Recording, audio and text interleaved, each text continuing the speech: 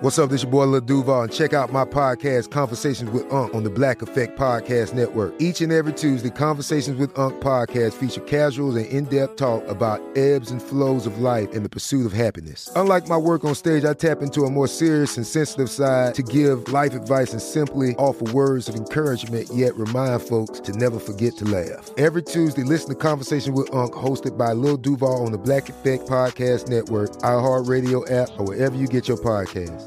Presented by AT&T. Connecting changes everything. When you buy Kroger brand products, you feel like you're winning. That's because they offer proven quality at lower than low prices. In fact, we guarantee that you and your family will love how Kroger brand products taste, or you get your money back. So next time you're shopping for the family, look for delicious Kroger brand products, because they'll make you all feel like you're winning. Shop now, in-store, or online. Kroger, fresh for everyone. Whether you're a savvy spender maximizing your savings with cashback rewards, a thrifty rate watcher seeking the lowest interest, or a travel enthusiast looking for extraordinary perks, Kemba Financial Credit Union has a visa to complement your lifestyle and unique needs. Apply today at Kemba.org to unlock a limited-time 2% cash back on purchases and pay 0% interest on balance transfers for an entire year with a new visa from Kemba. You deserve a card that works for you. Restrictions apply. Offer ends June 30th, 2024. Hi, you guys. It's Arden. Oh, my goodness. We saved one of the best ones for a little bit later in our Feeling Thorny episodes, because we knew that this is, when I say this is a fan favorite, I do not underestimate. Dr. Tana Banana, would you agree like that this is somebody that when we do live shows, people are clamoring to see? Yes, she is a superstar. I'm going to actually quote our Patreon, the Bachelorette New Zealand guys, and say she's a legend. She's a full legend. She is a legend. Before we get too far into it, I'm just going to do a little bit of, will you accept this, Rose, housekeeping up top. We just so appreciate all of you that have gone on the ride with us. I asked for some more likes on iTunes. We're trying to get to 1,000. We're now up to 754, and that is a bunch more than we had a couple days ago. So again, if you haven't liked us yet on iTunes, we really appreciate it. So we're going to keep putting up our Feeling Thorny episodes. We have a few more, which is super fun. And they've been inspired. And honestly, if I stand a chance of getting on the New York Times bestseller list with my upcoming memoir, Little Miss Little Compton, it's because of you guys. You've all really risen to the challenge, and we appreciate that. And as such, you are all invited, and tell your family and friends. Everybody's invited. We are doing a virtual book release party / variety show. It's $5 to come. It's live, and you can email us. You can sort of message us as we're going. We can respond and interact with you. It is Saturday, September 26th at 5 p.m. Pacific time. And the good thing about it's with Dynasty Typewriter, which is this really cool theater in Los Angeles that we did our draft picks last winter for those of you who came or listened. But they are so great. And it feels like, even though it's not, doesn't feel like a Zoom link. It's literally like you get a full show experience. And right now we have lined up Lauren Lopkis, who's a fan of The Bachelor and a friend of the show. You might know her as the Wrong Missy in the movie The Wrong Missy. Isn't she so great in that, Anna? She's hilarious. She's so hilarious. That's the David Spade movie that Adam Sandler produced that's on Netflix. She's also on Orange is the New Black. She was in Jurassic World. She was on the show Crashing. She was on Big Bang Theory. So she and I are sort of hosting it together. And then we have a couple of very special guests so far lined up. We have Mr. Brian Safi will be appearing, and he, you might know him from our podcast, but he's also the host of Throwing Shade, and he's the co-host of Ask Rana with Rana and Brian, which is a brilliant podcast that I just love so much that I've been on. It's hilarious. He's so freaking funny, isn't he, Anna? One of the funniest. Truly one of the funniest. He's also on 911 on Fox with Jennifer Jennifer. I was about to say Jennifer Lawrence. Jennifer Love Hewitt. The Jennifer Lawrence of Fox shows. But another thing that we want to tell you. So we're going to take a break so I can launch my book. We're not going to be watching a new show right now before Claire season. So we are putting up new episodes with the Feeling Thorny episodes. But if you're jonesing and you're like, Arden, it's a pandemic, I'm in trouble.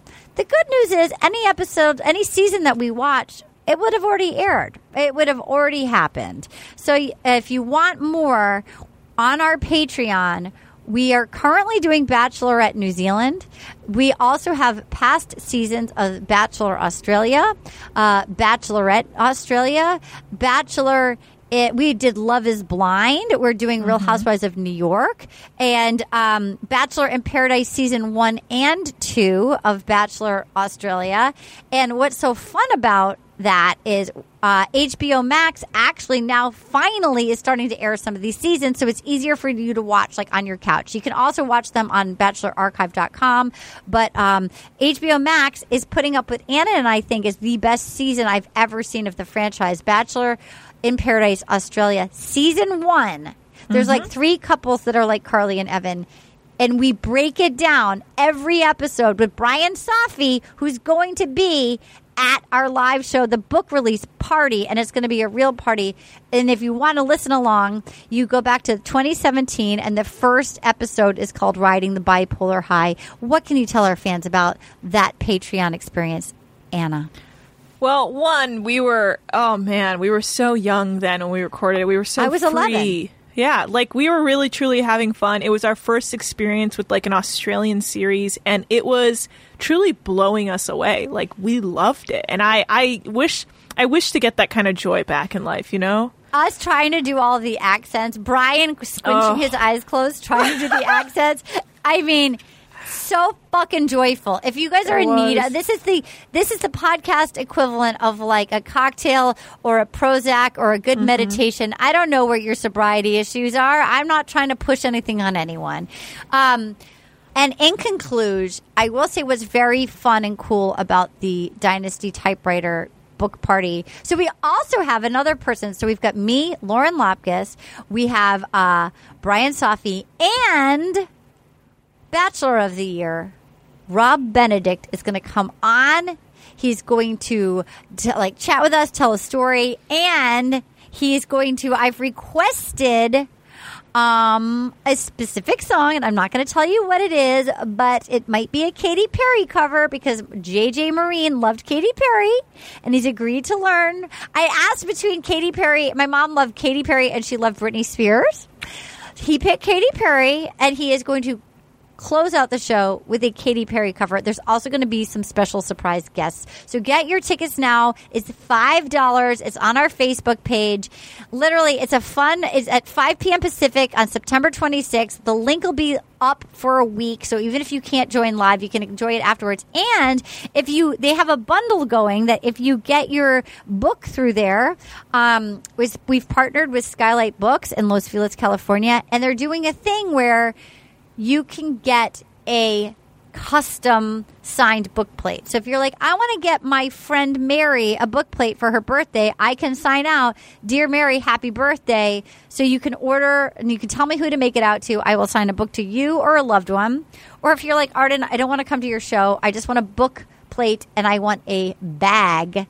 I don't even know if they have the bags left, but the website would tell you. For the first 250 people who get, for the price of the book, you get a Little Miss Little Compton tote bag and a signed book plate. And then the second 250 is just a signed book plate. You can go to ardenmarinebook.com. It's also on our Facebook page, but ARDENMYRIN book.com and get that there. Without further ado, this person that we're breaking down in this episode of Feeling Thorny is our Secretary of State, Paget Brewster. Anna, this episode is fascinating. It was fascinating to hear from Paget and get to know her more. We went to the same high school, and we tell a crazy story about our art teacher that allowed nude models. And I've never met somebody in Los Angeles. I've done this a long time. I've never met somebody that actually, almost like a 1950s old-fashioned movie star, where they're like, we're going to make you a star, kid. Like, she literally is the only person I know that Hollywood just decided they went out of their way to make her a star. And it was fascinating to talk to her. Tana, what did you think? It makes sense because Padgett is a star and everything about her, like, I was somewhat not surprised. I was like, yes, makes sense. She was this beautiful young woman. Hollywood was dying for a Padgett Brewster. Yes, and Hollywood was like, we know there's not going to be another one. Like, this is it. Yeah. And, we've gotten some really great responses. I love that people are enjoying the Feeling Thorny episodes. They're a little more... Look, I feel like in these times like this, we have our fun, crazy parties, but it's also nice just to get a little bit grounded and get to know who you're listening to. And we hope it makes you guys feel connected and that you enjoy it. And we can't wait to be back breaking down some people falling in love in 190-degree heat, quarantined in a bubble somewhere deep in the desert. But we really appreciate all of your support, and we hope you come to our party, our book release party. And you can message us as we're going. So, like, we want to feel like we're at a live show because we have the best live shows with you guys. Yeah. So Sorry. Come hang out. So please come hang out and tell your friends. It doesn't matter what time zone you're in. Any time zone. Okay. Bye. Welcome to Will You Accept This Rose, a production of iHeartRadio. Oh my God, we're back. We're back in our safe place. It's the same song. Yeah, it's the same pod, but it's an offshoot. Oh, interesting. It's an offshoot. Yeah. It's a bonus offshoot. When you accept this role, This feels right. I don't know what's what. I think I just saw Mark Rivers walking when you accept this role into your world. Mark Rivers. Oh my God, he's the best. He's the best. I love Mark Rivers. Mark Rivers, you've probably never heard your song played on the podcast before, but God, he did such a good job. But wait, there's somebody else talented out there, and his name is Avery. What? You know what time it is? It's time for Arden to get a little close Oh, what's this? and a little thorny. Oh, well, Arden's gonna go one-on-one. Gonna be high energy fun. Yes. Combos are gonna be super real. She wants to get with you in all the fields. Feeling thorny. Yeah. Wow. Yeah, This is a feeling thorny. Feeling thorny. Feeling thorny. Feeling thorny. Feeling thorny. Ooh. With Arden Marie. Yeah. That's it. Yeah. Oh my God, hello! Feeling thorny. Oh my God, hello! Thank you very much, Avery Pearson. Welcome to a very special episode of Will You Expect This Rose bonus offshoot, Feeling Thorny. My name is Arden Marine, and I am so happy to be doing a Feeling Thorny with a very special person. She's in the clubhouse today. She's looking so cute in her winter wear. She's showing up looking so cute in her jeans that cannot possibly be Rite Aid jeans. They are. They can. Yes, they not are. No. possibly be No. right. Ladies and gentlemen, you may know her from the Will You Accept This Rose franchise. You may know her from Criminal Minds. Maybe. You may know her from Another Period. Maybe. You may know her from Thrilling Adventure Hour. I know her as my friend, Secretary of State Padgett Brewster. It's me. Hi, Padgett. Welcome to Feeling Thorny. How are you? This is so exciting. Now, for those of you out there who are like, wait, what is this? For those of you who don't know, I have a book coming out this fall, and there is a link up right now so you can pre-order your book. And the reason I'm doing this podcast is the process of writing it. It was about my childhood and growing up in my life now, but I felt like it forced me to take a look at myself and my adolescence and whatnot. And it was an interesting process, and I wanted to get to know the people that are on our podcast and hear like what made you you. That's why we're doing this. I see. So if you're out there, you know what? Please just go pre-order the book right. Just go on Amazon. Can I pre-order Kindle? Yeah, Is it gonna be on Kindle? Little Miss Little Compton. So Padgett Brewster, hello, welcome. You and I, first of all, you're wearing adorable jeans. You say they're always from Rite Aid. These are Rite Aid jeggings. How much do they cost? I think they're $17.99. Can you stand up for 1 second? Yeah. Can I look at these? Yeah. Do you only wear Rite Aid jeans? Well, They're No, so... I get the nice ones now. Look, fake pocket, fake fly, real pocket, real pocket. And they are so cute. They're just comfy. How many pairs do you own? I have 3 of these because I did, sometimes I stain them and now I'm old and wealthy enough to donate those and get a new pair. Do from they Rite come Aid. in like a box or on a hanger? No, it's like a plastic hanger and a piece of cardboard around it. Like you get tights, it at Rite like Aid. tights, They're like a like pair tights. of They're good called tights. Rite Aid jeggings. They're Rite Aid brand, Jake. Well, no, they're not Rite Aid brand. They might be No Nonsense. I want to say they're made by No Nonsense. I only wear No Nonsense socks. They're the best socks. They're great. I also want to tell you, staring at your beautiful lashes, that you told me to get Revitalash, and I had to have it shipped to New York to my brother's, and I did, and I went and got my hands on it, and I've gotten lots of compliments. My lashes. Now, I'm a little worse for the wear today, but they've been No, they growing. have gotten longer. They've You're right. gotten longer. They Revitalash, have. they've gotten longer. Wow. I mean, how long have you been? Congratulations. Do you do it every day? I do it every day. I haven't done it every day. Well, they say you can do it every other day, and there are days when I forget, so it probably equals out to every other day. I got to start doing it every day. But here's the thing. I've been noticing that they're curling because I'm falling asleep. They're so long that I'm falling asleep on them. Yeah. And then they're curling. They're amazing. So some of them are straight and then some of them are curling. So it is definitely a process. How short were they to begin with?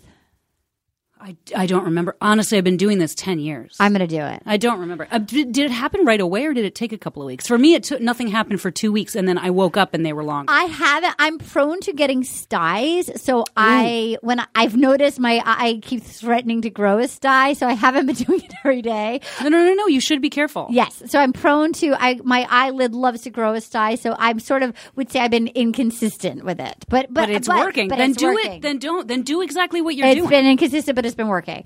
Okay, Paget, first of all, such a treat, such a joy to get to know you on the podcast, can I say? Because I've known you for a long time, but actually so nice to get to know you. And here's what's interesting. Paget grew up. So we talked about in the Erin Foley episode. We'll air Paget's after. Like, I got shipped away to boarding school because my town didn't have a high school. And Paget grew up on the campus? Yes. And went to the school. What building did you grow up in? I grew up in Clay House. So this was in Concord, Massachusetts. It's a school of 300 people in the woods. My mother took out a mortgage, like a third mortgage to send us. She said she was going to run out of money for college, which she did. She was like, you need to get a good education. I didn't get a good education. I'm sending you to boarding school. You grew up in Clay House. That was a boys' dorm. It was a boys' That was like dorm. the nerdy boys' Correct. dorm. It was like the science boys' dorm. I think so, yeah, because the science teacher was the other apartment in the dorm. What was it like growing up on the campus of a New England boarding school? Well, I mean, it was fantastic. Was it? Yeah, because it was my brother and I and all of the other faculty kids. There were a bunch of kids our age. We're in a completely safe environment. Truly the prettiest. That movie, School Ties. School Ties was shot there. Ties. It's so beautiful. Yeah. It's like a perfect campus around this circle in the woods near Walden Pond. Yeah. There's a church and a big circular, the dining hall, and then there's it's near like Little Brigham. Women. Like picture Little Women, but like in this was the town where Little Women, where Louisa May Alcott lived. So would you just go out and play with all the other kids? Yeah, and we had an ice skating rink, and we had a library and a pond, and we had playing fields and tennis courts. Were you born? We had a dining Is that hall. where you got brought home from the hospital? So that's where you. No, I think actually my dad was working for my mother's father in banking. And he hated it. And so once I was born, my dad said to my mom, I just want to teach. Wow. And my mom did too. So he got a job at Middlesex as an English teacher. Great. And then he started coaching. He was the coach for hockey and soccer and crew. Okay. Those are big sports. There. Yeah. And my mom was the ceramics teacher. Wow. Okay. I have so many questions. Did you eat at the dining hall? Yes, we did. Every night? No, not every night, because my mom started becoming a really experimental cook around, I would say, when I was 10 or 11 and my brother was 7 or 8. Was it fun to eat at the dining hall? Oh, it was the best, yeah. In what way? Well, first of all, it felt like if you're a little kid and you're in a cafeteria, it's all students. Some of them are your babysitters, Yeah, and like you know all the teens. teachers, and you know all the other kids who are growing up on the campus. Yeah. So it felt like a party, and you get in line, and you get. I mean, to this day, a cafeteria is so satisfying. I to love me. a cafeteria. I love a buffet. I like I love it. like a cheap buffet. I love it. I like a soup plantation. Yeah. I love it. I want to get a bunch of little things that Yes. I loved being able to go to the cafeteria, but.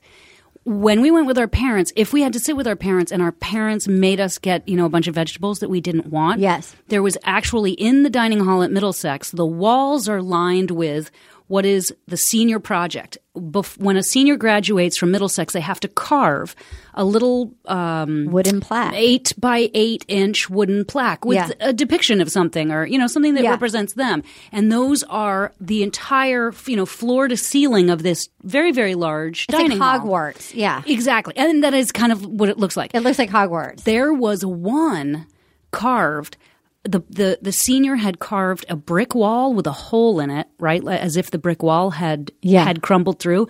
And all of the faculty kids, we would throw all the vegetables we didn't want into that hole in the wall. And after a few years, they had to tear out that part of the wall and dig out all the. It was disgusting. It's really disgusting. I remember when I went to school there, and I will not say her name, but there was a girl who got kicked out. She was like a rich New Yorker, and she went nuts. She had like a mental break one night, and she broke out of her dorm. She was a senior, and I was a sophomore, and she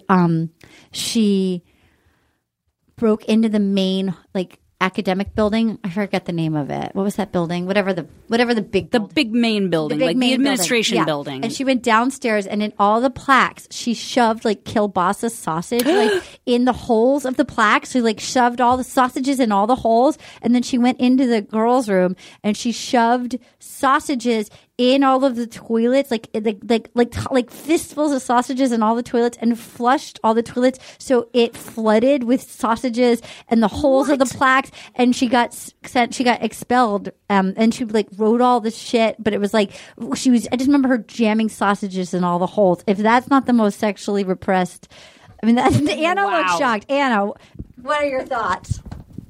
Why?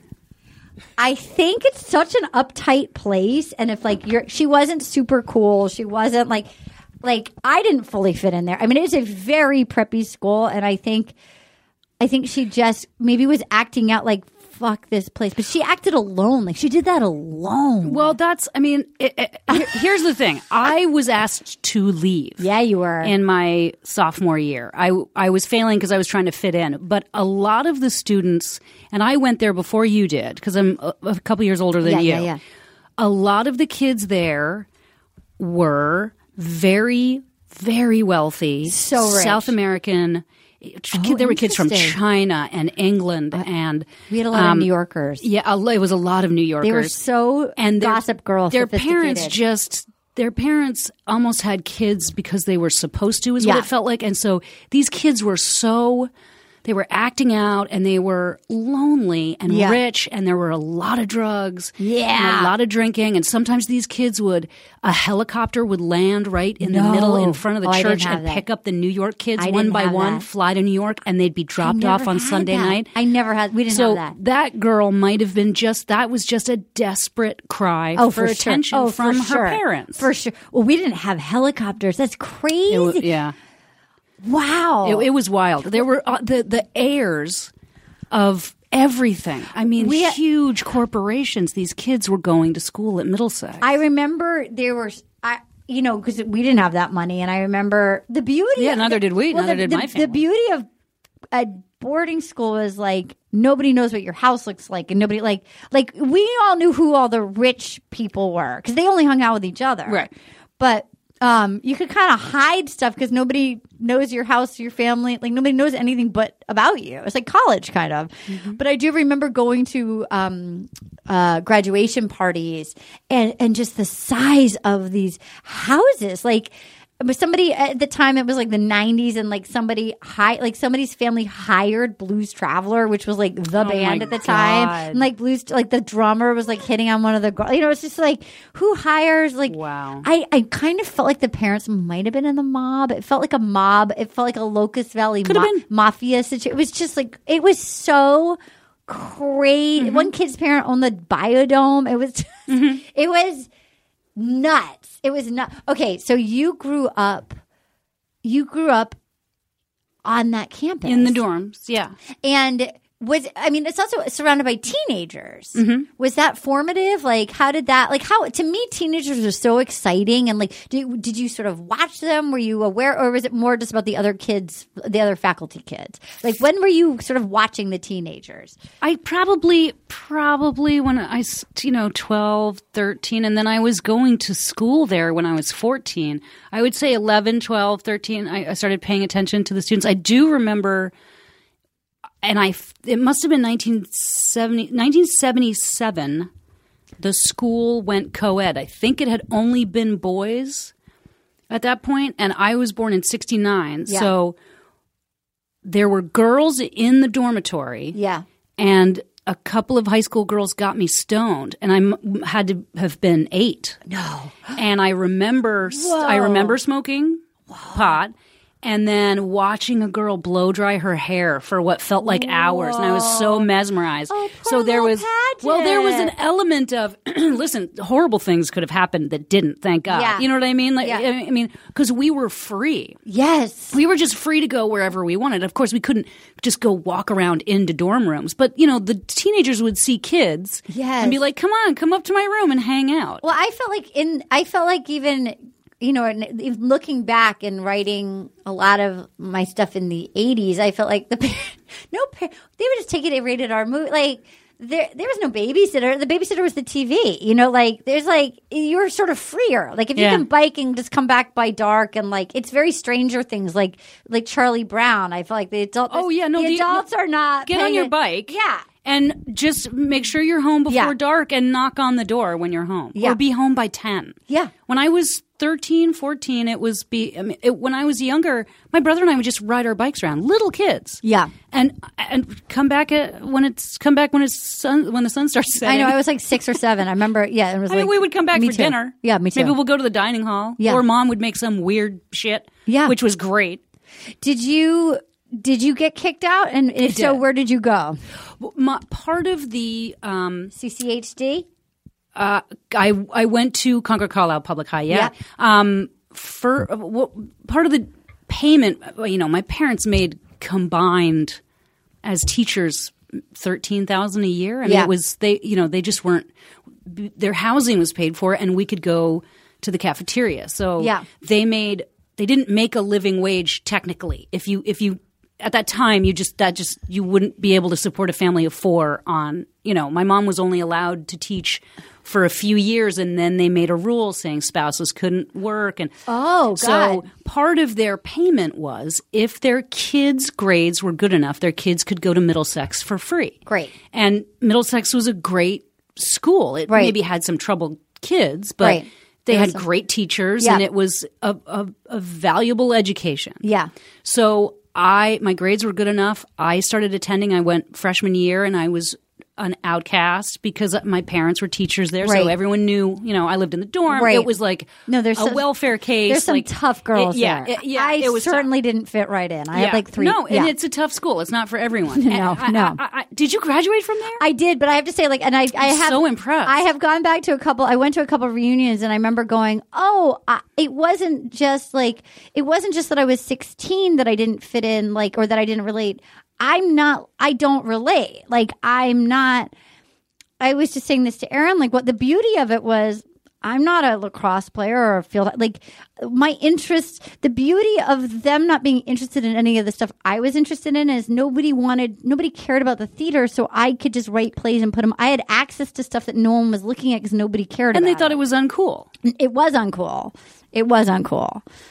What was interesting was the 2 funniest people that were there with me have gone on to – they've both become like it's Alex Sulkin, who's the Sulk, who wrote Ted, and he writes for Family Guy. Oh my God! And then it's John Viner who writes for Family Guy. Like, so it was like the three of us were doing stuff in the theater, and then there was all the other jocks. But like, it's interesting that none of us had any connections, you know, and like, but everybody made it from there, which is odd to me.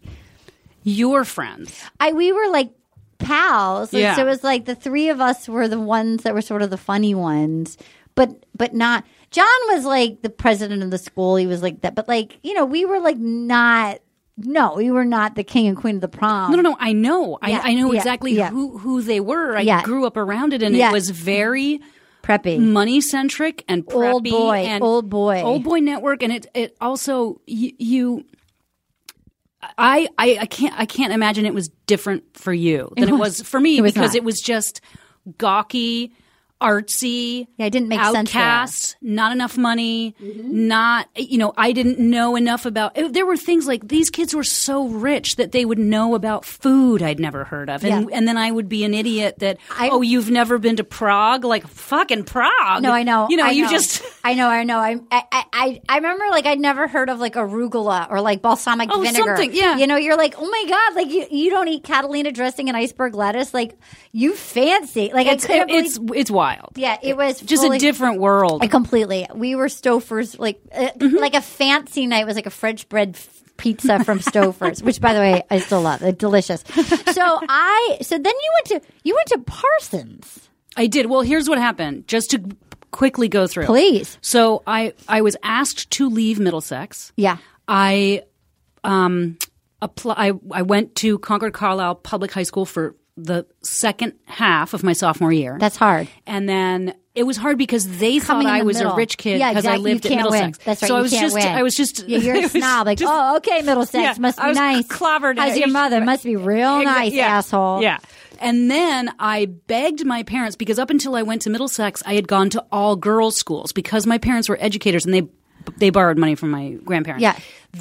Their priority was making sure my brother and I went to the best school possible. That's what my mom did. It was heartbreaking. That's what my mom did. Middlesex didn't work out for them because they were hoping so much that, you know, that would be covered. And so I begged them to send me back to girls' school. Yeah. Because I had been to private girls' schools, day schools, up until Middlesex. Then Shady the Hill? girls' school. I went to a girls' boarding school in upstate New York, in Westchester County, New York, in Dobbs Ferry, called the Masters School, which is where my mom graduated from. Okay. So that was great. I enjoyed girls' school. You did, because the pressure. What's going on in a co-ed school system? It just didn't fit for me. No. I didn't fit in. I wasn't popular. I wasn't hot. I wasn't part of a couple. I wasn't like I just was a fringe me too. art nerd freak who made her own clothes out of Goodwill Me too. jackets, and I made my own jodhpurs. I would tailor men's pants to There's look like a whole jodhpurs. chapter that I only wore knickers until literally I wore like purple knickers and then like bowler hats and circle skirts and vests. Yep. Like, yeah, it was. You I had your own style. I like It a time did not traveler. fit in No, at Middlesex. no. Yeah. I didn't have like the thin swinging ponytail while I played lacrosse. Okay, so you go to the girls' school. Went to the girls' school, graduated in 87. Okay. And went to Parsons School of Design in New York City. Studying the following what? year. For fashion? It was just foundation year. I didn't know what I wanted to do. I knew. Honestly, and I still feel bad about this. My parents know.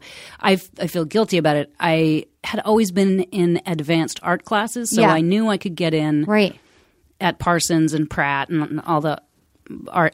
I wanted to be in New York City because I wanted to pursue acting. You did. And I didn't have the courage to tell my parents that I wanted to act because it's unheard of. I like that art school is the safe choice. It's like the equivalent of somebody going to business school. Like, I'm going to go to art school. No, art school was okay because my mom's an artist and a ceramicist. And but that was still like there was still sort of an old patriarchal society that when I was growing up, it was coming to an end. Suddenly, in the 70s, there were divorces in women in the workforce in a way that hadn't existed before. So when I was a little kid, it was assumed that I would go to college for a year or two, marry a man, stop going to school and stay home and raise kids. Wow. That was the world that I grew up in. Yeah. And so going to art school I figured they weren't that invested in it because they assumed I would get married. Right. And I wasn't invested in it because I wanted to pursue acting. And I did. And I went around and apologized to all of my teachers at Parsons. Okay, so here's a question. Before we get to that, do you still make art? And what did you make to get in? Like, what was your specialty? Oh, I had so many advanced placement art classes and art history, and I loved them. It was, what was my AP? It was works of art based on specific pieces of music. Okay. So they were all each art piece was based on a song. I think there was one Stravinsky Fall from the Four Seasons, pop music, that song. Do you still have any of them? No. I don't know. So I don't know how I got in. I don't know. How did you start pursuing acting? Like, so when did you know you were like, when did your secret desire awaken inside you? Well, I had been in all of the school plays. Okay. At the last 2 years at the boarding school, at the girls' boarding school. And my dorm mother's husband, the dorm father or whatever, he was actually a professional working actor in New York City. Okay. And he watched all the plays, and he had said to me when a whole bunch of us were in their house for fondue, or I don't know what we were doing. Yeah.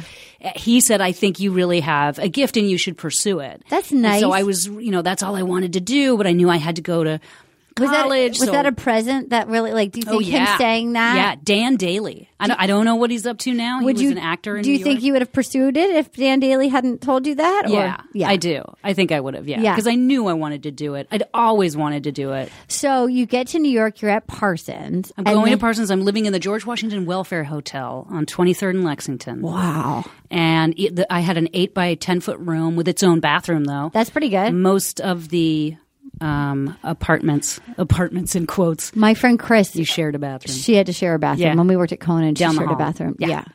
It was like one, she had a bed, and then she shared a bathroom. Yeah. Okay, so you... Well, I was also... my parents paid for my rent and my rent and my bills, but I had to buy art supplies. Okay. And that in itself was kind of a racket at Parsons, where a bunch of the teachers had art supply stores in the building. Right. And you would go to class and they'd say, oh, everyone has their charcoal number 7. And people are like, no. And they'd say, go downstairs and buy it. So all the teachers were sending the students to go buy from each other. So it was expensive because you'd have to go downstairs and buy a charcoal set or a certain kind of piece of paper. It's like going to the airport store. Yeah, exactly. You're like, a $7 bottle of water. Yeah, exactly. So I was hostessing at the Figaro Cafe on 8th Street weekends. 8th and what? It's not Astor Place. It's 8th Street. It's in the West Village. Figaro Cafe, 8th Street. I feel like I remember that. It's probably still there. Yeah. It had been there since the 40s or something. Okay. So I was hostessing there, and then I met a guy in my building, and he was going to NYU, and they were doing Hurly-Burly through the Circle and Square The Theater. David Robb play, which is great. Yes. And he was hitting on me. I didn't get it at the time. He was hitting on me and he said, you should audition. So I auditioned, even though I wasn't part of NYU. I'm not quite sure how that happened. And I ended up getting the part of Darlene and performing at Circle and Square. Yeah. That's amazing. In somehow associated with NYU, which doesn't make sense because I had nothing to do with NYU. I apologized to all my teachers and I told my parents I was dropping out. What year was this? What sophomore year? This was my freshman. This is my first year. Wow. So this is 6 months in at Parsons. Okay. I've auditioned for a play, gotten a part, and started doing it. Was it your first audition? Yeah, it was. So you got your first audition. Wait, you got the play. Besides school auditions, yeah, it was my first audition. You're right. I hadn't even thought about that. So you got your first audition. You get the play. You drop out of school. I drop out of Parsons. And how long did the play run for?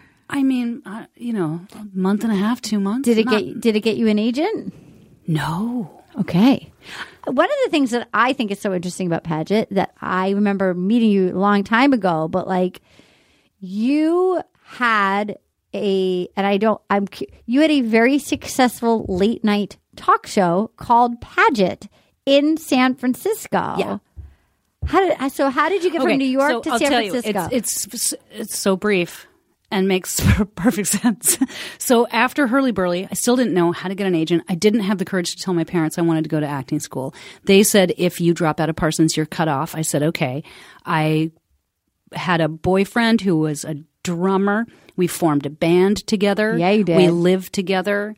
I was waiting tables at this point. We played in that band in New York from 88 until 93. I said to him, we broke up our band. We had a big fight, and the band broke up. And so I kind of wanted. It wasn't working out with him. He was from San Francisco. I was working 2 jobs. He didn't work for years. Yeah, and I finally was That's like, I got to get out of here.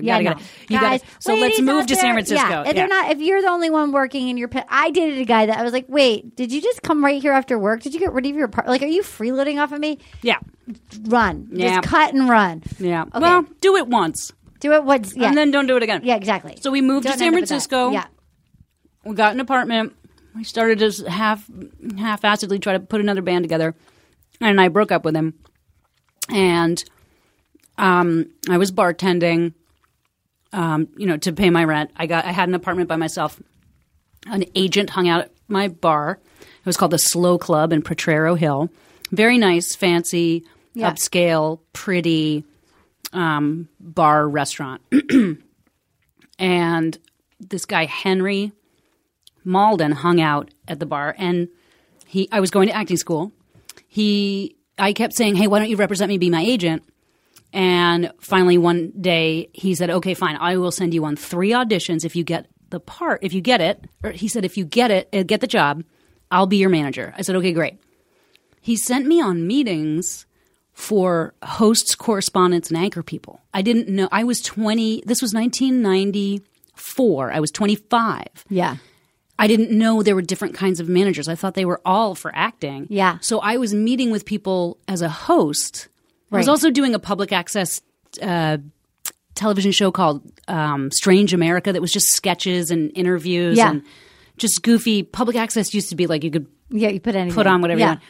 I was doing that with a couple of guys who were in tech.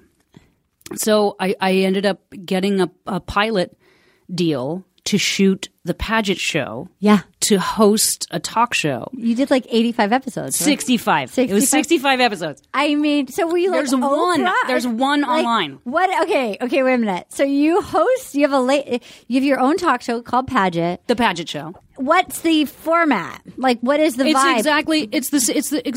The reason why I got that deal was because in 1994, every production company signed anyone in their 20s to host a talk show because Ricky Lake had made so much money for Garth Ancier and Fox. Yes. So every production, I happened to be the one that Westinghouse signed. But there were shows, so many shows, Tempest Bledsoe and Gabrielle Carteris. Oh my God. And Mark Wahlberg, the one who does Temptation Island. Give us an example of like one episode. Give us one episode. One episode was, I love him. Why do my parents hate him? Oh my God! And so it'd be like couples, and so it would be a panel. It would be, it would start with 2 or 3 people on the panel. It could get up to 10 or 12 people on the panel on the stage. Yeah, and I was running back and forth with the microphone, interview. You're like Wendy Williams. Does she ever get up out of that chair? Does she? She does, doesn't she? No, she doesn't. She doesn't. No. They are not. Talk shows aren't done now the way they were then. Okay. Then it was like. Oprah did that. Oprah did that. Phil Donahue did that. That's what those shows were based on. It was that format. Wow. Of you come up and you're talking to people on the stage, and then you go out and you take questions from the audience. How was it? It was really fun. I didn't know anything. I didn't know anything about the business. I did the audience warm up. Yes. I would tell everyone. I didn't know there were audience warm-ups.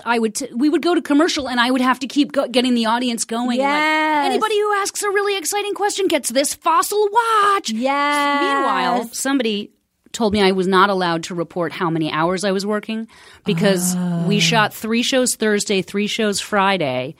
And then Monday, Tuesday, Wednesday, we did man on the street interviews all over San Francisco.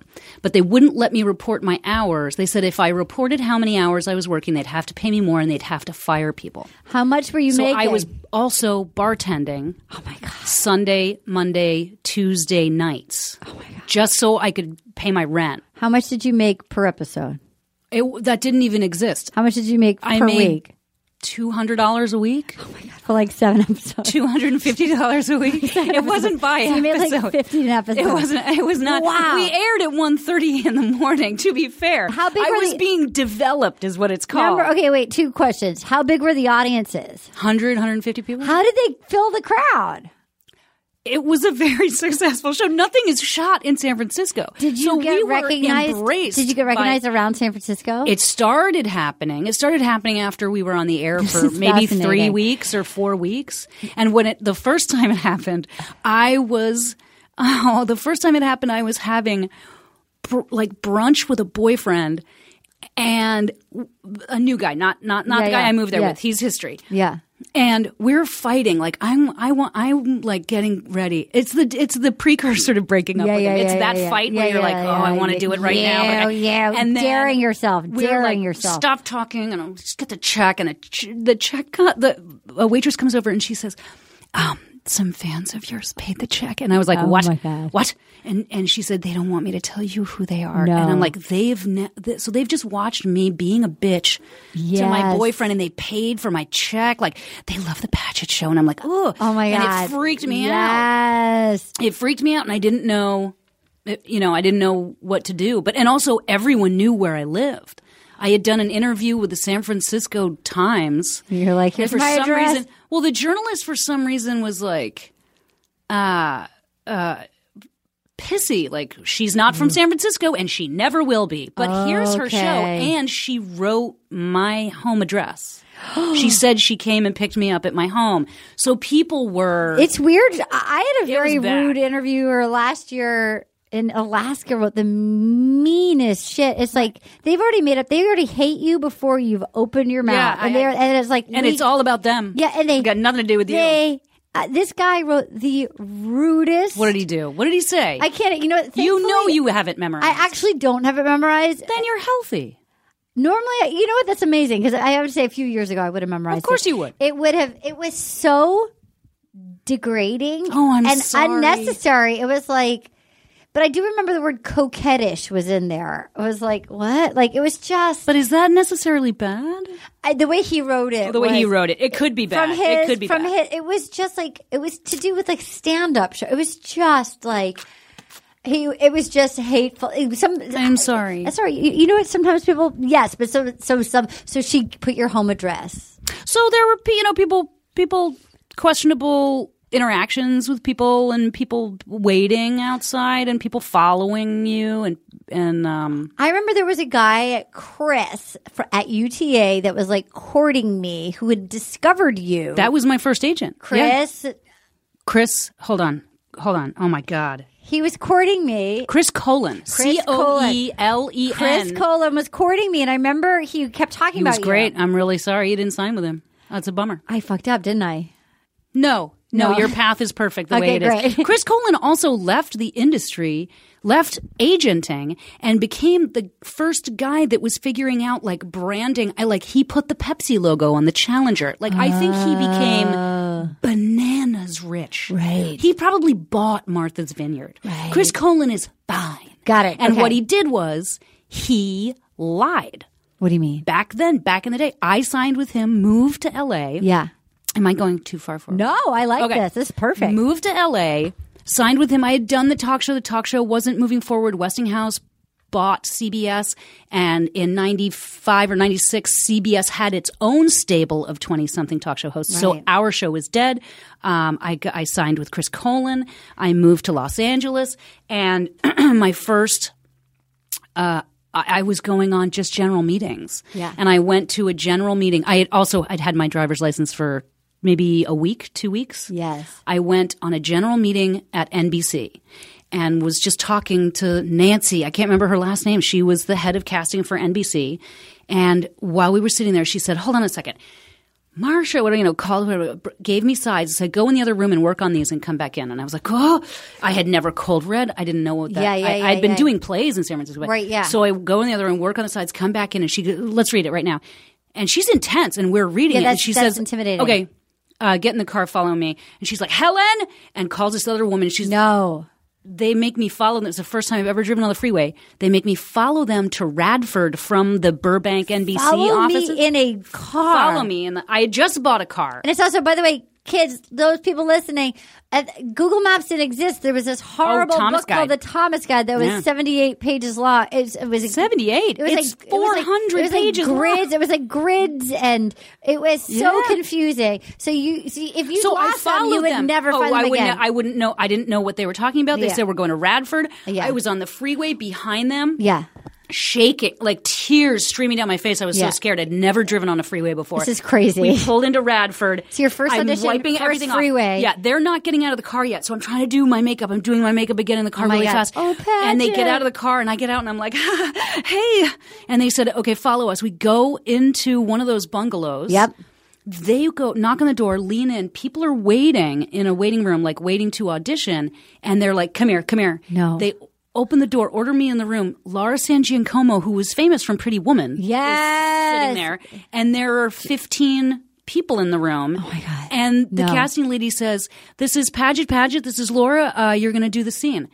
Was it just Shoot Me? It was just Shoot Me. So I do the scene to play her best friend. That was because there was a character that it originally was a woman. I remember the sides, the breakdown. It wanted a Janine Garofalo type. I remember. I had a crew cut back in the day. Everybody wanted a Janine Garofalo type. Probably, yeah. And I don't know. I remember that breakdown. I remember. Wow. Okay. Well, because it came back a couple of times, and then it ended up going to David Spade. That's right. That character was played by. So I auditioned. I walked right in. I walk right into the audition. I audition. And they say, great, thanks. And I was like, okay. And I walk out, and I start walking to my car. And someone comes running out. Oh my God! Going, where are you going? Where are you going? And I was like, I'm going to go home. And they said, no, you have to sign the something. And I don't know what they're talking about. I think it's a sign-in sheet or something. I don't know. I have a pager. They hand me a contract. No. So I go to I said, can I use your phone? And I called Chris Colin at UTA, and I was like, they want me to sign something. And he says, get in your car and get the fuck out of there. And I was like, but I think I did well. Like, I think they maybe want me to come back. And he's like, don't sign a fucking thing. Get in your car, get the fuck out of there. Okay. So I start walking to the car. They come running back out again, and they're like, you can't leave. And I was like, I'm so sorry. I've just been told I've got to get the fuck out of here. I'm sorry. And I drove away. It was, they wanted me to sign the test op. I wasn't. Nobody negotiated it. No, there wasn't any. I don't know what they wanted me to sign. Can we just recap that you got your first play that you auditioned for?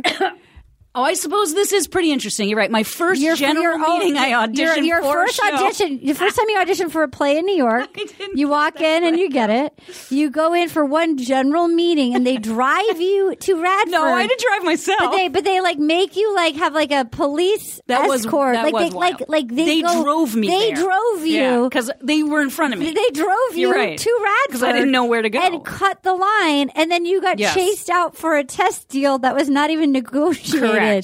Wait, it gets worse. I mean, better, actually. This is amazing. So I didn't get Just Shoot Me, obviously. What happened was, by the time I got home, Chris had called and left a message on my answering machine. I was so pissed off. Like, I thought he had cost me a job. Like, I might have gotten a job. He'd left this message. I can't remember what he said, but I was completely confused. So I called him, and I was like shaking. Like, why did you tell me to leave? I think they were interested in me. And he was like, they are interested in you, but you don't sign anything unless I look at it first. Now I want you to just sit tight. Everything's going to be fine. What he did was NBC, those casting people went to Warren Littlefield, and they were like, we saw this girl we like. My agent, NBC called UTA. My agent said to NBC, I don't know what happened. She's green. She just got here from San Francisco, but we're in the middle of negotiating a talent deal with ABC, so she shouldn't have auditioned for. Complete lie. Yes. NBC says, we'd like to sit down with her. If she's about to sign, before you sign anything with ABC, No. let our people sit down with her and let's talk to her. Chris fabricated a bidding war between NBC, CBS, ABC, and Fox. Oh my God. I met with every network president. I should have signed with them. I met with every network president alone, and every time I got there, they were like, "So are your people coming?" And I was like, "No, we don't have any people. It's just me." And he knew exactly what he was doing. Chris knew exactly he was brilliant. But that was back when you could lie. No one lies like that. No one is a shark agent like that anymore. Did you get a deal? Oh, yeah. I got a deal. For a ton of money? It was $250,000. Wow! For 1 year for Fox. And then before that year was over, they signed me to another year. Can I just say? And then after that, I signed with CBS. Can I just say, that means you never went on one audition. You walked into one general meeting. Okay, wait. All right. You walked into one general meeting and had 3 back-to-back. You had 3 back-to-back. Development deals for the next 3 years. You're right. That's amazing. You're right. That's because my agent lied. That's because he was a great agent. It had nothing to do with me. Should lie. Lying is good, kids. Lying is good. I have to pee so badly. Can we take a 2-second pee? Yes. This is fascinating. Hold that thought. I'll be right back. Ooh, I don't know about you, but things are getting so hot in here.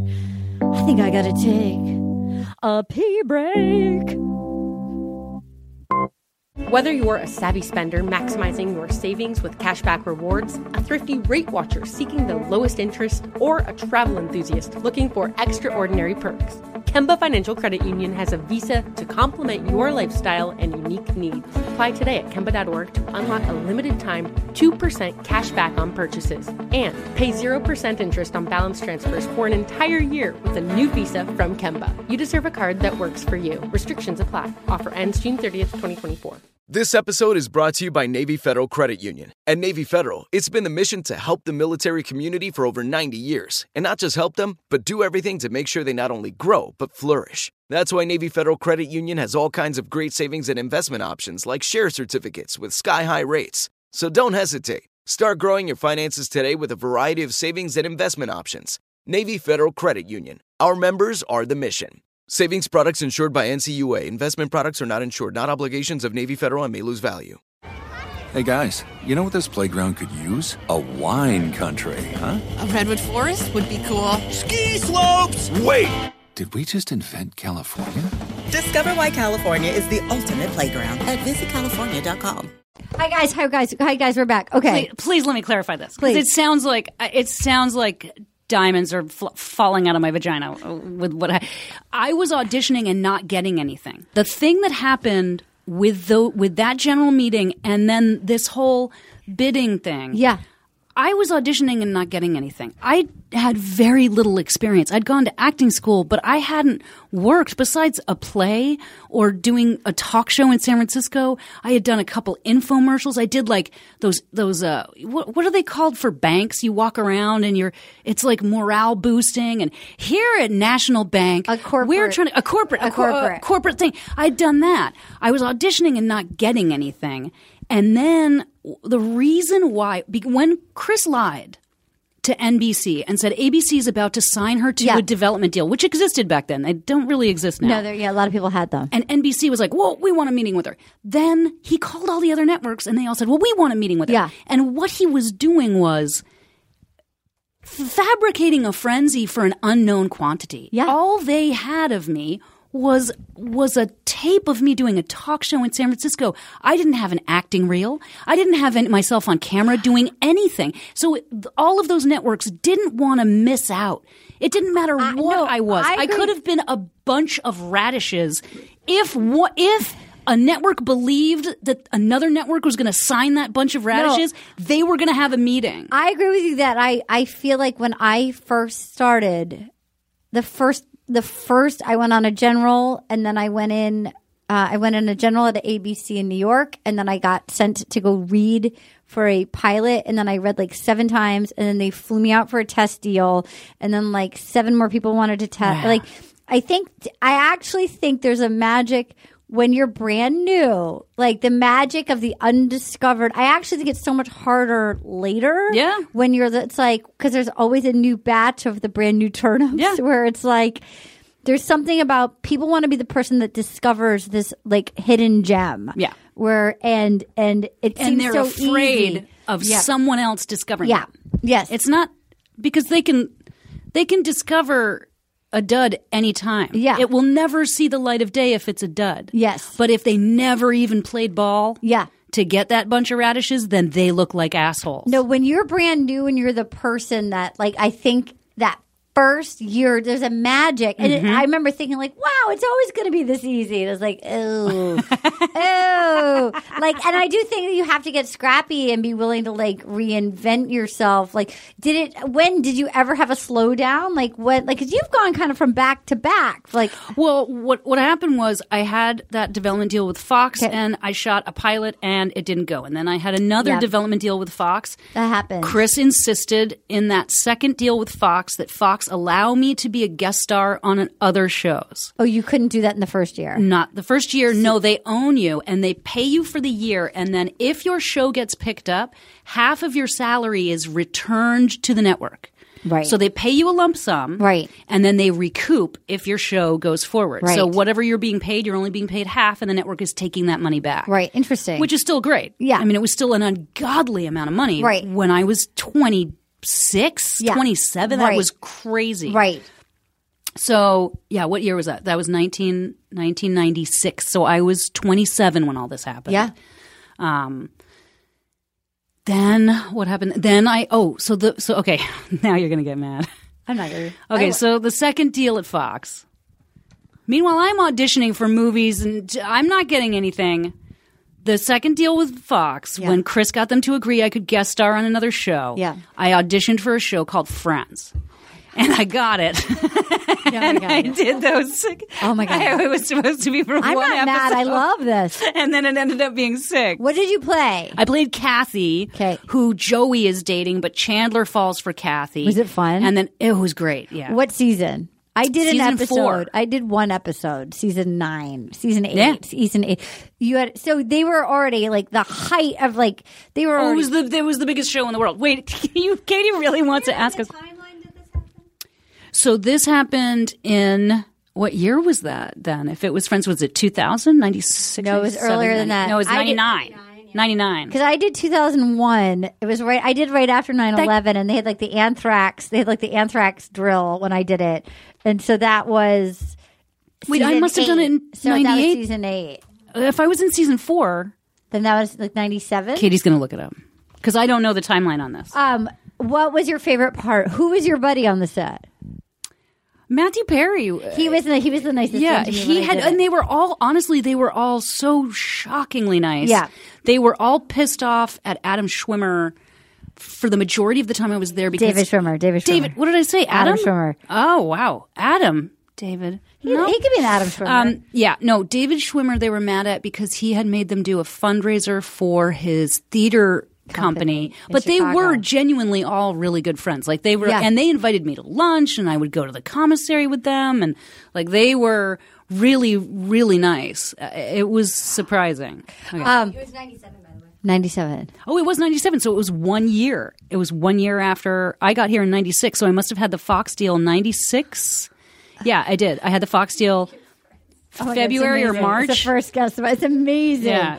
It is truly. Yeah. Pilot season 97 and then pilot season 98, I signed again with Fox, and I must have done Friends in September. Okay, so did you – I read somewhere that Hugh Hefner sent you a handwritten letter on Conan offering you to be in Playboy. Is that true? Yes. At a certain point, and I'm not really sure what year it was. I want to say 2004. I went to Hugh Hefner's 80th birthday party, so I don't know what year that was. Oh my God! Did you go to the grotto? I did. I swam naked in the grotto. Oh my God! I went to the Playboy Mansion twice, invited by Hugh Hefner. How was it? Because Holly and the girls all watched the The girls watched a show I was on called Huff on Showtime with Hank Azaria and Oliver Platt. They loved Huff, so they invited me to the mansion, and I went. I love that they loved Huff. Yeah, I know. I was so surprising. That's awesome. So I went to the mansion. The first time was just a regular, what they do. They have like this weird buffet laid out, and I swam in the grotto. No, the first time maybe I wasn't naked. I think the second time I swam in the grotto naked. Because, what are you going to do? Yeah. Why not? How was it? Oh, it was fabulous. Yeah. There's, the thing that's under the cave that's underground. I walked in. I brought my friend Justin Kirk, who's a guy friend. I love him. And he was. I love him. He was a rascal. He was being a rascal with these two chicks who said they were sisters. One was from Sao Paulo, Brazil, and the other one was from Helsinki. And they were saying they were sisters. He was the brother of Helsinki. The brother on Weeds. He's such a fun rascal. He's he's so talented. He's amazing. And he's such a rascal. Yeah. He's on Kidding this season with Jim Carrey. Oh, really? Yeah, That's cool. Yeah. And last season. What does he play? He plays Judy Greer's husband, so Jim Carrey's ex-wife's boyfriend. I'm not sure if they're married. I auditioned for an episode I don't think it was the pilot. I think I had auditioned for episode 2 or something. I thought it was really good. It was really interesting. It is. I don't know. It's a wild show. I bet it's wild. It's good. He's great. So I went to the Playboy Mansion with Justin the second time I went. Yeah. And we split up, and I walked into the grotto, and there were people having sex in the grotto. This is exciting. And I ran out to find Justin to be dude, people are having sex. I went to find him. He was just outside. I grabbed him. We come back in, and I just see the back of a rock door closing with a security guard. The thing about the Playboy Mansion, I don't know what it's like now. Back then, it was run by the women. Men couldn't. It was Amazonia. You couldn't touch a woman. You couldn't. The women were responsible for everything. So you'd be like, "Get me a drink." They'd get you a drink. Go get me some jalapeno poppers. You were if a guy even touched a woman without her touching him first, a guard was there and that guy was out. There were security. Wow. It was the most because part of me, and I think that's why I swam naked the second time. I was like, this is totally safe. I'm safe. So I took dollar bills out of my purse, tucked my purse in the grotto wall, and just swam out, tits up, and handed tip money to a couple of guys to get drinks for me and Justin. Yeah. Justin he'd seen me naked, all right? We were exes, but totally just friends at this point. That's why I was able to be naked in front of him. That's a fun ex. That's always the best, yeah. So it was fun, but I didn't pose naked. I couldn't do it. I couldn't. I think it's I couldn't do it. I think what they're doing now, it seems like the reinvention. I mean, just the covers and stuff. I like this sort of fun arty. I haven't seen it since it's It's kind of like I feel like it's Christina. They're kind of trying to make it more appealing to the millennials. It's less dirty and I think a little cooler and more arty. I don't know, but I think it's underpants and maybe topless. Yeah, it's not as. I feel like it's almost somewhat in a weird way, kind of old fashioned. But I don't know. Maybe I'm wrong. Camera club, maybe. I think it's kind of it feels like they've been trying to get cool. I don't know. Okay, so you dated Justin. Let's talk guys. What do you wish you could say to your 25-year-old Paget? What was your Achilles heel with guys? I would date guys that would hit on my friends or were threatened. They would like me at first, but then they'd be competitive with me about my career. You know what I mean? It was hard to find a guy that could handle what I did. Did you ever have a hard time with that? Because you're married to a nice guy now. My guy is the best right now. You're a really nice guy. So the Hallmark card answer would be, I don't regret anything because it got me where I am now. But what you? No, I think I was. I lived with an actor for 6 years in L.A. Okay. Who I met fairly recently while I was shooting Friends. Okay. We met. And we started living together, and he sort of lost his way. The more successful I got, the more he was having a hard time with it. And it's hard for two actors. It ended badly, and then from that point on, really, I think I was very unhealthy. Okay. And my choices were the men were fine. Yeah. I was in and out in 3-month increments. Yeah. For how long? 15 years? I mean, yeah. and it was like visiting the zoo. Yeah. You would, if you lined up the guys I dated next to each other, you would be like, there is absolutely nothing linking any of these people physically or spiritually except they were all nice and funny. Like they were all very different and wrong for me, but great guys. Yeah. But I was doing it to myself. Yeah. Because I didn't want anyone. I guess ultimately I didn't want a partner. I was terrified someone was going to tell me what to do and what I was allowed to do and I was not going to let anyone in. I was not going to let anyone in. I used to cut and run a lot. I would cut and run, and I did not. Don't rein me in. Bad. You control me. I'm the boss here. Yeah, I am out of here. What was different when you met Steve? Not much. I mean, I met Steve. I met Steve. We've been together 10 years. We've been married 5 years last week.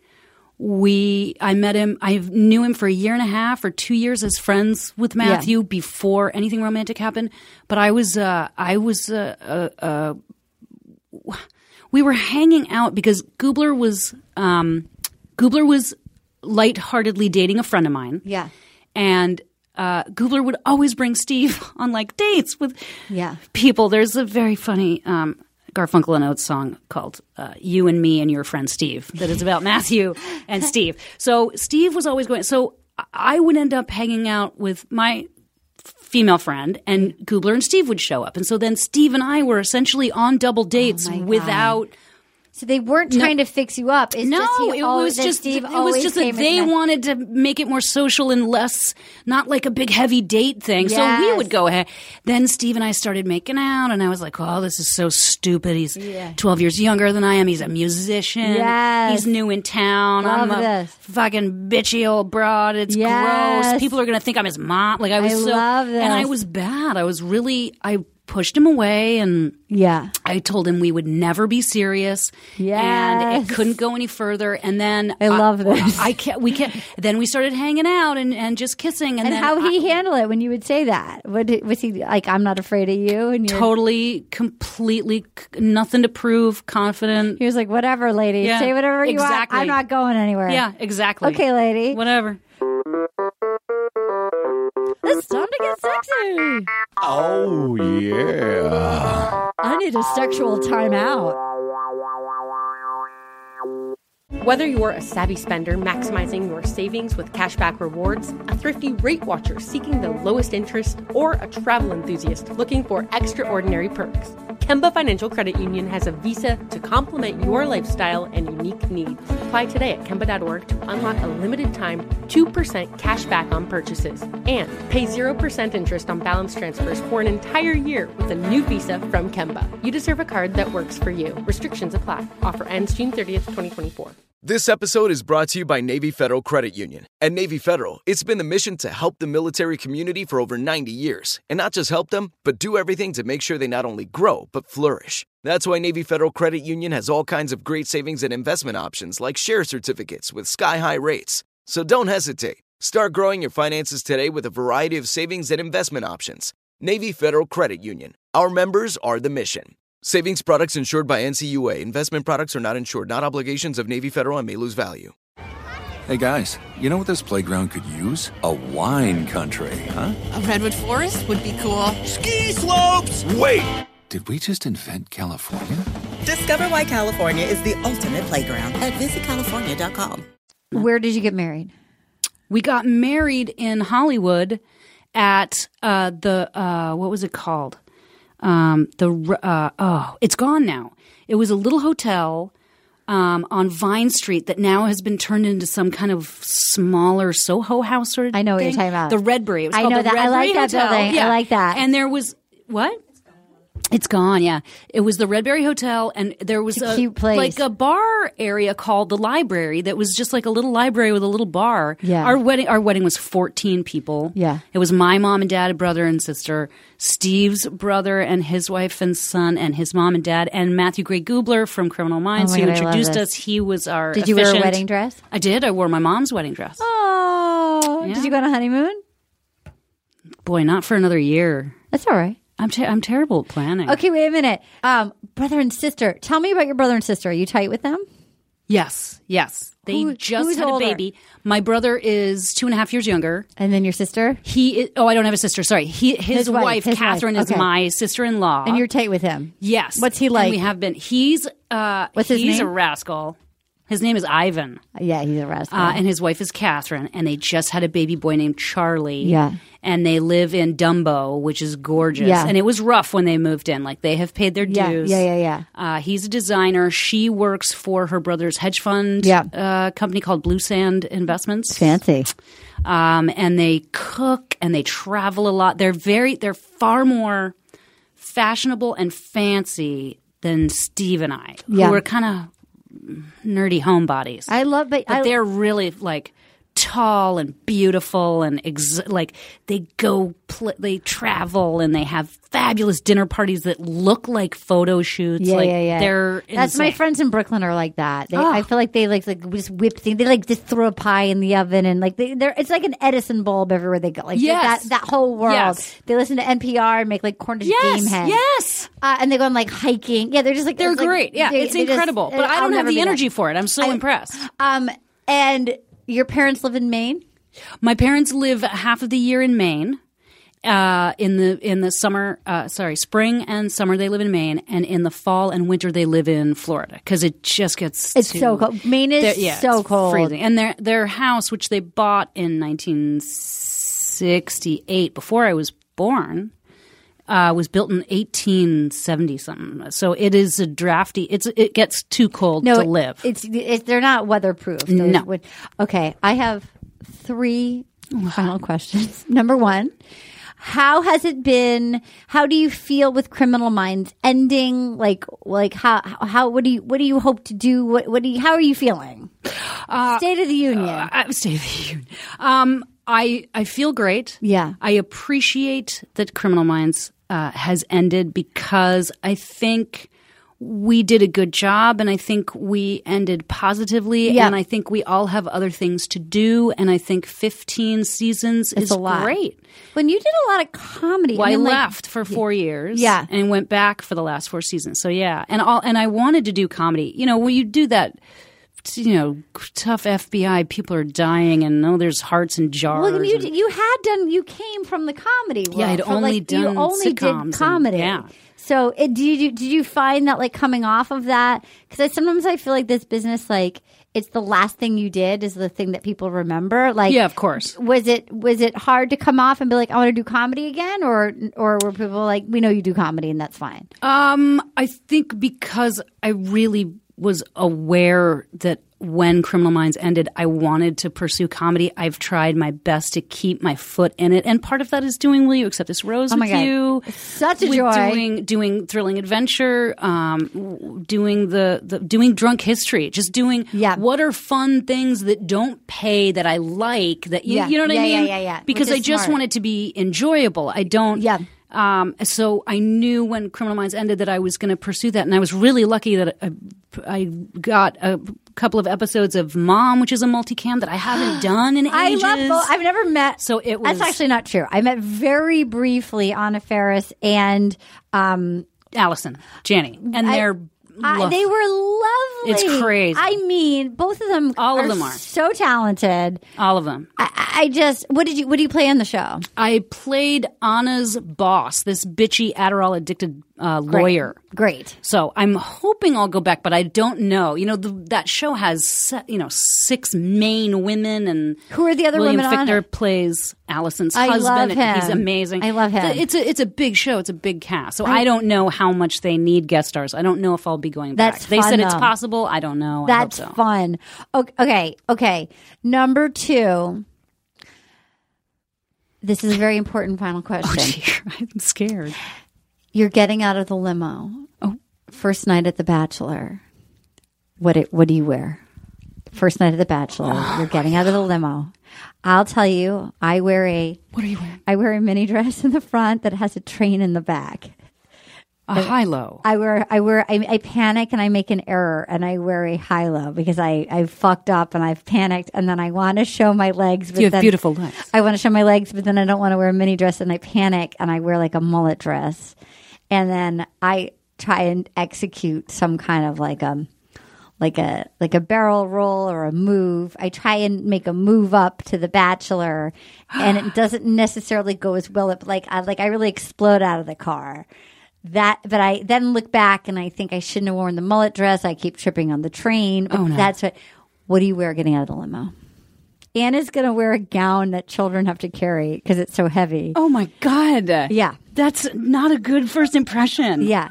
Erin's going to wear a football outfit and she's going to come out and take off the helmet and have like flowing hair, but have like black paint. The black lines under her eyes. And she's going to spike the ball and then like knock the teeth out of the Bachelorette because she's on the Bachelorette. Oh, my God. What do you wear getting out of the limo? Okay.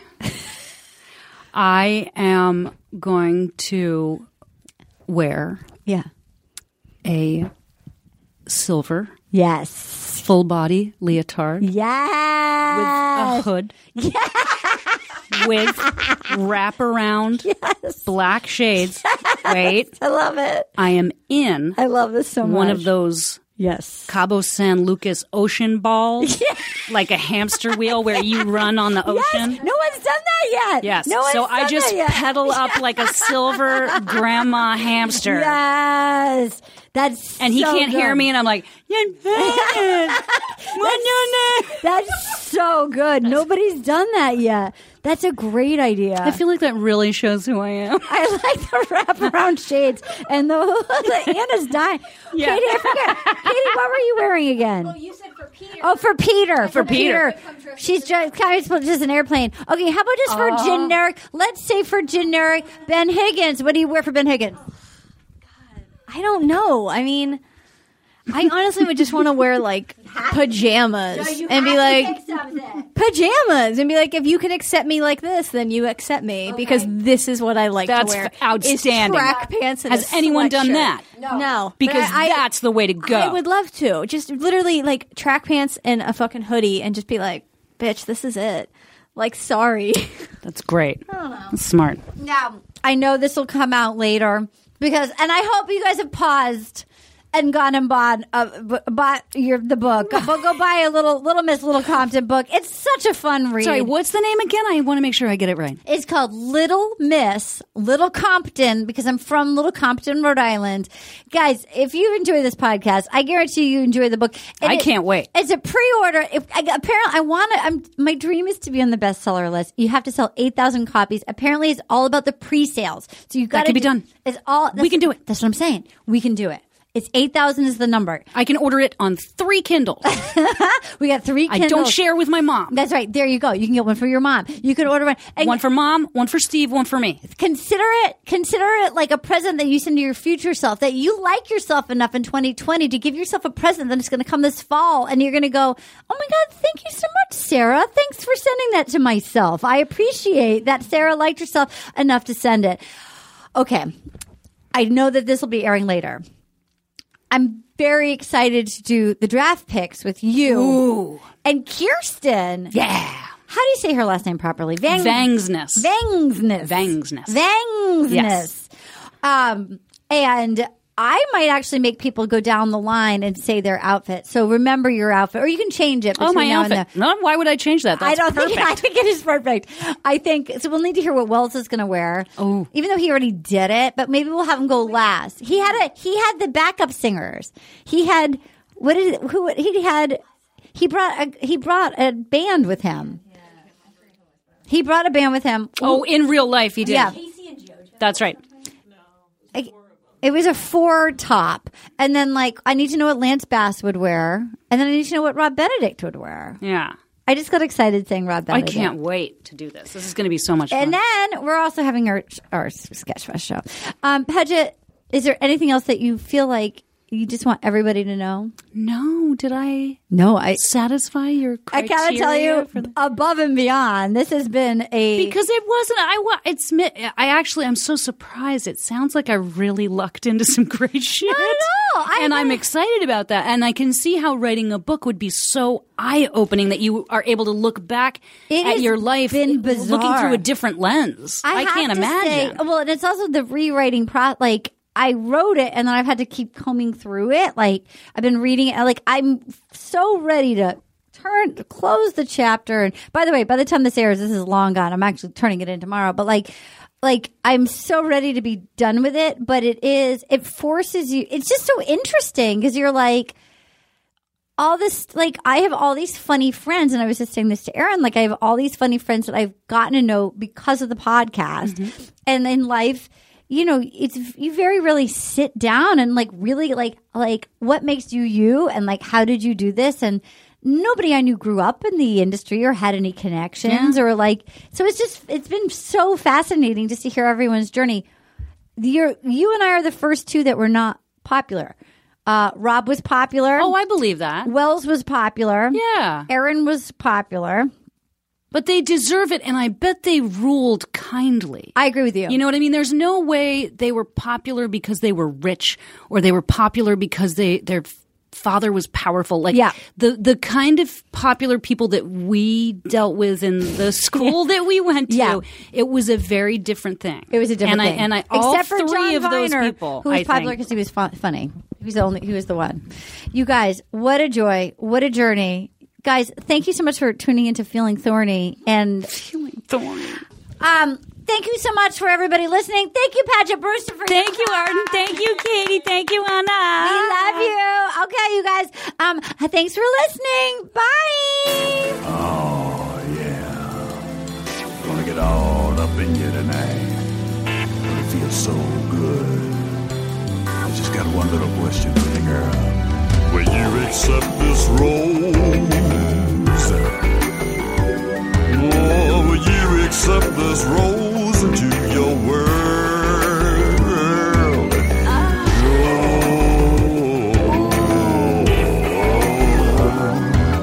Will you accept this rose into your world? Accept This Rose is a production of iHeartRadio. For more podcasts from iHeartRadio, visit the iHeartRadio app, Apple Podcasts, or wherever you listen to your favorite shows.